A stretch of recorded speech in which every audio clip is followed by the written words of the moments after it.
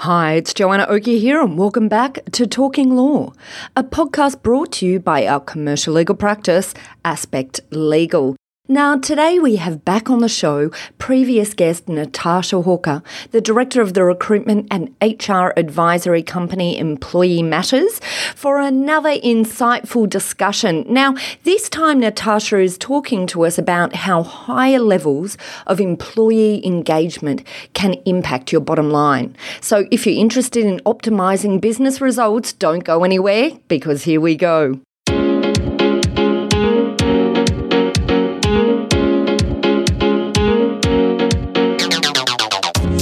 You're listening to Talking Law, the podcast where business owners just like you discover how to avoid legal landmines and build value using smart legal tips. Join your host, Joanna Oakey, as she cuts through the legal jargon and gives you clear and simple, actionable legal strategies, which will get you optimal business results.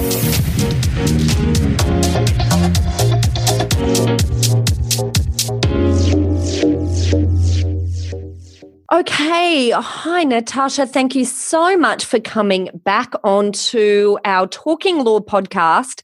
It's fabulous to have you back again. Oh, thank you so much for having me back. I love coming back again.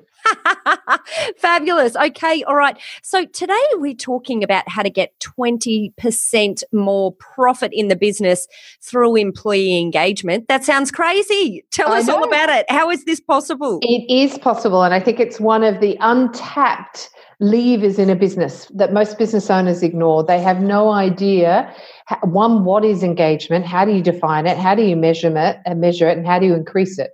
Well, let's go through all of that. Sounds like a good series of questions. So what is engagement? Why is it important? Look, I believe engagement is honestly, I believe it's one of the secrets to optimizing your business and optimizing your business results, even more importantly. And I think too many people hire people into their business and they expect them to learn just by osmosis. They don't do a very good onboarding process. And I wanted to use an example here. And I wanted, again, I mentioned him last time, I'm a huge fan of Richard Branson. But if you think about the team that turn up every day to work at Virgin, how do you think they feel about going to work every day? You know, how would they describe what it's like to be an employee at Virgin? I don't know whether your listeners know, but he bought out in the US for head office. They have unlimited holidays. They can take as many holidays a year as they want. How does that work? Exactly. How does it work? Well, the irony is many people love work so much they don't, they take what's probably deemed to be a normal amount, but people who want to go and travel around the world for 6 months can, and they'll backfill their role and potentially bring them back, when they come back. They've got that loyalty, so they haven't lost that person permanently. And I think, so you're not talking about paid holidays. I think they do paid holidays. It's amazing. It's unheard of, and that's very Richard Branson as well. I'm sure there are some limits on it, but it's an amazing policy that I'm not suggesting everyone in Australia wants to do right now and could afford to do, but it's around thinking differently. It's around how would you, and if you value that employee so much, and it's a choice between traveling around Europe for 12 months or getting them back and they've been with you for 10 years and they walk out the door with all that company knowledge, I know how expensive that is to replace it. And so I think if you were to ask those Virgin employees what it's like to work there, they're going to say it's fun, they work hard, there's a strong customer-centric approach, and they would probably say that there are very high levels of trust and autonomy for employees. And I think when businesses have team of employees that know their job, know what success looks like, can raise problems in a safe environment and offer solutions, they love their jobs, they love coming to work. And I think when they are like that, they feel incredibly valued and respected, and they will go above and beyond for you as a business. And that's really, really important. And an example being, I have team members that work for me at night at 11 o'clock. I'm fast asleep by that time, just putting it out there. But they work for me at 11 o'clock at night, not because I tell them to, but because they love what they do. That's when it suits them. They have incredible flexibility to go and watch their children at the school carnival or whatever. And sometimes they'll work at 11 o'clock at night because that suits them. So it's give and take. But essentially, engagement is the measure of discretionary effort. So what will make someone stay to work back with you, not because you're necessarily paying them, not because, they feel that there's something in it for me, but they're so bought into you, your business, your product, your clients, that they want to be there. They generally want to help you achieve your business goals, and they feel bought into it. And how do you create that then? Yeah, I think the big thing around how you get that started is a couple of things. One is you have to have a strategy or a business plan that the entire workforce know about, and and this is the most important thing. Plenty of business go, tick, yeah, I've got that. But do the individual employees actually understand how their role and what their role is in helping the business achieve that? And most business or employees would say, I know there's a business plan, but I don't know what I have to do to impact that. And so, let's play an example of, a receptionist. How do you recommend that you go about communicating the receptionist's connection to that, or bookkeeper, or someone in the back end of a business? Because of course it can be a lot easier to communicate that to front end staff or client facing staff, but it can be a lot harder, I think, to communicate that to less front facing staff. I think that it comes back to, we talked about it on our last podcast, it's around that transparency. So all of my team, we have our 10-year, 3-year, 1-year Big Rocks goals on a 1-2-pager. And we share that with the business. So everyone knows what our revenue is now, what we expect it to be in 12 months, what we want it to be in 3 years and 10 years. They know all of that information, and that's to that transparency point. So to your receptionists, it's really important that they have some KPIs. I'm a big fan in KPIs across all levels of business. So for me, a receptionist is, if she saw or he saw her job, let's talk about a dentist, that every person that comes in there, 9 out of 10 are going to be terrified about going to the dentist. And imagine if they walk in and the receptionist grunts at them and throws a piece of paper and a board to fill out their form and tells them to sit over there, versus somebody who's aware that they're probably feeling anxiety, who's engaging in them, who might be telling them some jokes, who might be putting their mind off or putting their mind at ease. And they see themselves as, a protector for those clients or patients that are coming in. Imagine the difference of the experience of those patients, scenario A versus scenario B, and then turn those into KPIs. So turn them into maybe it's a score that they get. They get to tick a happy, smiley face of their experience with the receptionist versus a grumpy face, or whatever it is, but something that ties their output of their role back to the core, to the strategy of the business. Okay, look, I think this is really interesting stuff, because obviously we work with our clients in developing employment contracts, and then the other element, the next element to that is, obviously you have this contract that relates to, sometimes there'll be an incentive component, sometimes there won't, and incentives you obviously need to be attached to some sort of achievement of, whatever the KPI is that relates to it. But what are you? So you're saying here, I guess our reception staff, perhaps not tied to any bonus or incentive arrangement, we can still use KPIs in the background to increase their engagement and their productivity and performance. But what does this actually look like? So you said we can have the smiley face. We can create the system around it by getting feedback from our customers to fill in either the smiley face or not smiley face. What does this then look like as a KPI? So yes, so it might be a score. It might be what is on average, if they were rated from 1 to 5, that they need to achieve a score of 4 and above. Over a week. It may be that they have scripts that they need to follow in terms of welcoming the picking up the phone, and they need to follow the same script so that it's upbeat in the way that it's delivered, it's consistent in terms of the content, and that everybody feels loved and valued as a client. So they might. How do we measure that then? That's the problem, right? Well, obviously you might record the calls to determine whether they're answering, but often you can hear too. If you're wandering through reception, whether they're on script or off script in terms of how they're interacting with people. It might be that they have to make sure that the coffee cups are clean, and that they're done 3 times a day, or it does depend on the role and what you're trying to achieve, and it does depend on what the strategy of the business and the goals of the business are. But I believe you can work out KPIs for every role in a business, and they're very, very important. I think to your point around KPIs linked to bonuses, I'm a great believer in the discretionary bonus. We just had our team day before yesterday. We had our best financial year ever. And we've just given our team a dinner out for them and their partners on our expense as a thank you for all the hard work they've done. Now, that they didn't know that was coming. That's a surprise and delight. And it's just, as a thank you. And what do you think the impact of that has been? Most of our team don't get time to go out for dinner because they've got their mums of young kids. They don't do enough of that themselves. And so now they have that opportunity to go out and as a reward for, doing a great job this year. Okay, all right. So we're talking about, perhaps doing things every now and again to surprise and delight. I like that. but also from I guess a planning sense, KPIs for every staff member. Is that what you said? I think so. Yeah, have a communication plan. The big one here, Joanna, is be an authentic leader. No one expects you to be Superman or Superwoman.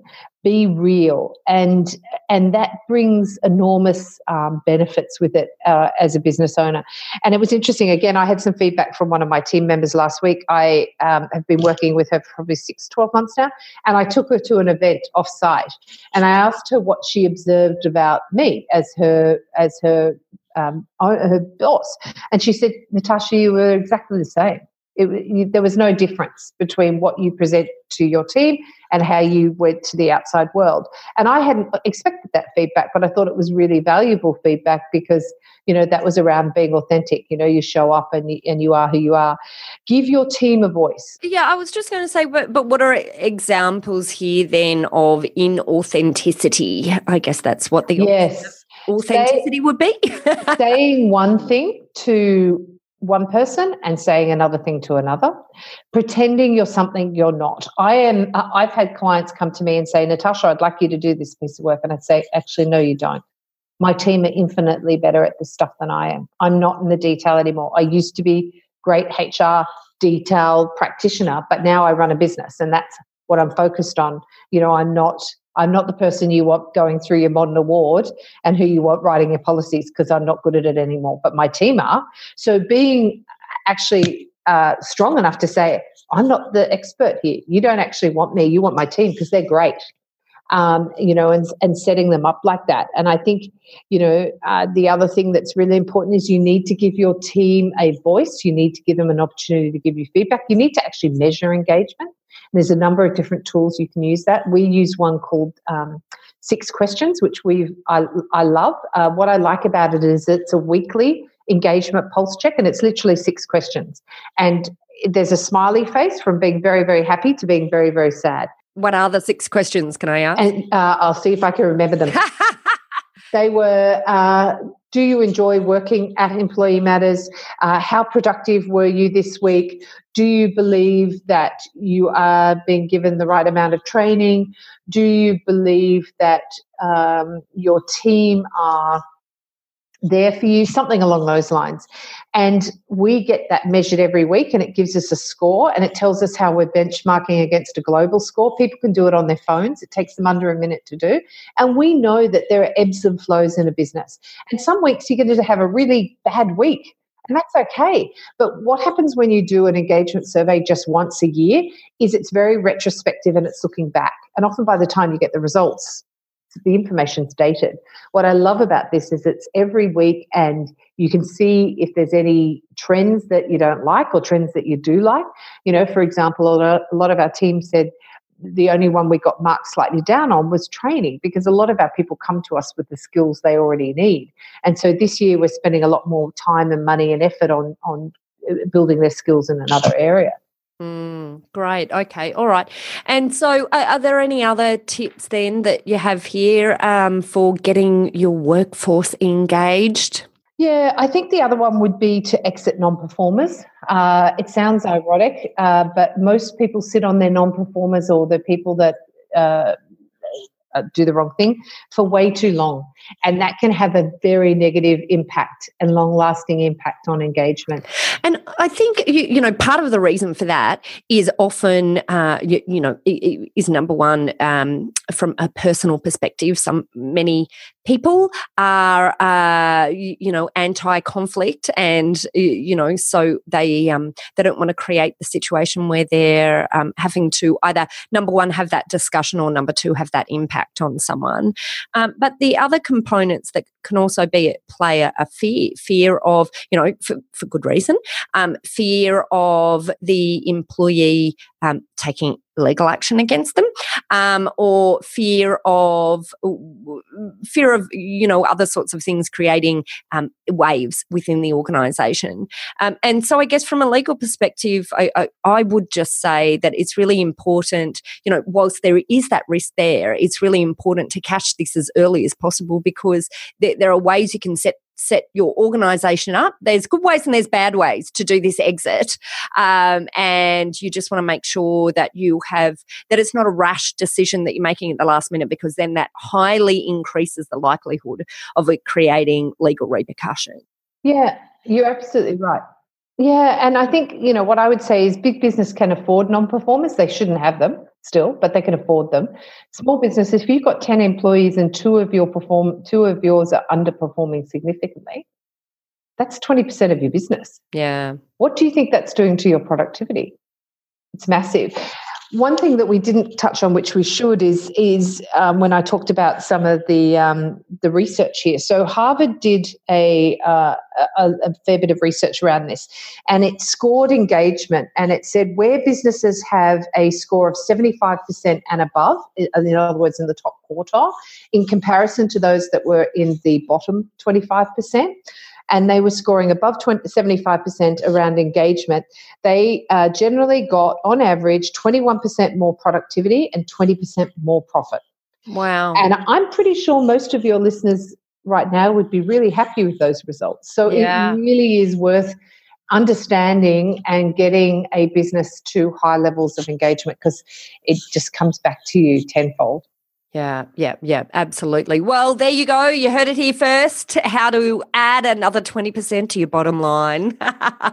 Just get your workforce engaged, happy, and, clear out staff that perhaps aren't meeting your expectations in the environment, but start having those conversations and getting yourself prepared early in order to avoid legal repercussions or minimise the risk of legal repercussions. All right, wonderful, Natasha. Thank you so much for your time today. Is there any other action tips you want to leave with our listeners? I think, first and foremost, measure your engagement so you know what it is. And you can do that in a very quick and dirty way through a SurveyMonkey with a couple of quick questions. And the second one is communicate to your team. The third one is check in on your progress. Make sure that, ask people, are you feeling happier than what you were 4 months ago? Be real and love your clients, defend your clients, and love your employees even more. And again, another lovely Richard Branson quote, which I share with all of our clients: clients do not come first, employees come first. If you take care of your employees, they will take care of your clients. Oh, that's lovely. I really like that one. You've got some great quotes there, Natasha. I like it. How can people contact you if any of our listeners want a little bit more help in this area? Yeah, best way to contact me would be employeematters.com.au, or call us direct on 02 8021 4206. We have loads of free checklists on the template that you can download. You can get a copy of my book, which is called From Hire to Fire and Everything in Between. And there is a couple of good chapters around building engaged teams and also communication strategies as well. Fabulous. Wonderful. Well, look, it has been an absolute pleasure having you on today, Natasha. Some really interesting topics and I think areas that dovetail really importantly into many of the areas that we deal with from a legal perspective. So it's good to be able to give a really, I guess, a holistic perspective in this area. Thank you so much, Natasha. I'm sure we'll have you back on the program again sometime soon to talk about more of these employment matters. There's certainly something that is very relevant to our audience and certainly interesting to them and to any business owner, to me as well. I think I've learned a lot today. Thank you for having me. Well, that concludes today's episode with Natasha Hawker, where we drilled into this interesting concept of employee engagement, which we defined as the measure of discretionary effort. This is the extent to which your employees feel passionate about their jobs and are committed to your organisation. According to a Harvard study, high levels of employee engagement generally lead to a 20% increase in business profits, which makes it super important that business owners pay close attention to this area if you want to optimise your business results. Natasha left us with 4 actionable tips that you can start adopting in your business to accelerate employee engagement and increase the profitability. First, measure your engagement. As they say, what gets measured gets done. So you can do that by setting up KPIs across all levels of the business, or you can do a very short survey with a couple of quick questions through something like SurveyMonkey. The second tip is to communicate with your team. It's not enough to have a business strategy in place. You also have to make sure your entire workforce knows about it and that each individual employee understands their role in helping achieve your goals according to this plan. The third one is to check on progress. Make sure that staff have a platform for providing the business with feedback. Lastly, be an authentic leader. Love your clients. Love staff even more. As Natasha mentioned, if you take care of your employees, they'll take care of more clients for you. Now, if you're interested in learning more about this topic, you can connect with Natasha and her team at Employee Matters by checking out our show notes at www.talkinglaw.com.au. There we link through to their website and have their contact details if you want to call them directly. And of course, if you enjoyed what you heard today and you are not subscribed to Talking Law, then check out your favourite podcast player and hit the subscribe button on Talking Law in order to get notifications straight to your phone whenever a new episode is out. Well, thanks again for listening in. This has been Joanna Oakey and Talking Law, a podcast proudly brought to you by our commercial legal practice, Aspect Legal. See you next time.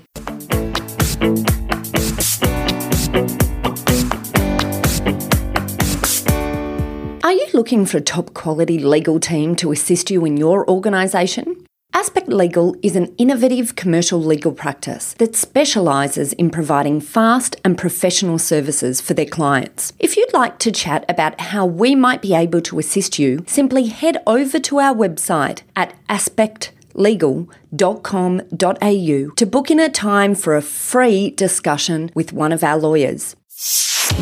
Thanks for listening to Talking Law. Tune in next time for more smart legal tips and tricks to keep you clear of those legal landmines. If you want to get a download of today's show notes, head over to talkinglaw.com.au. Information in this podcast is general in nature, not legal advice. If you want advice for your business, visit talkinglaw.com.au.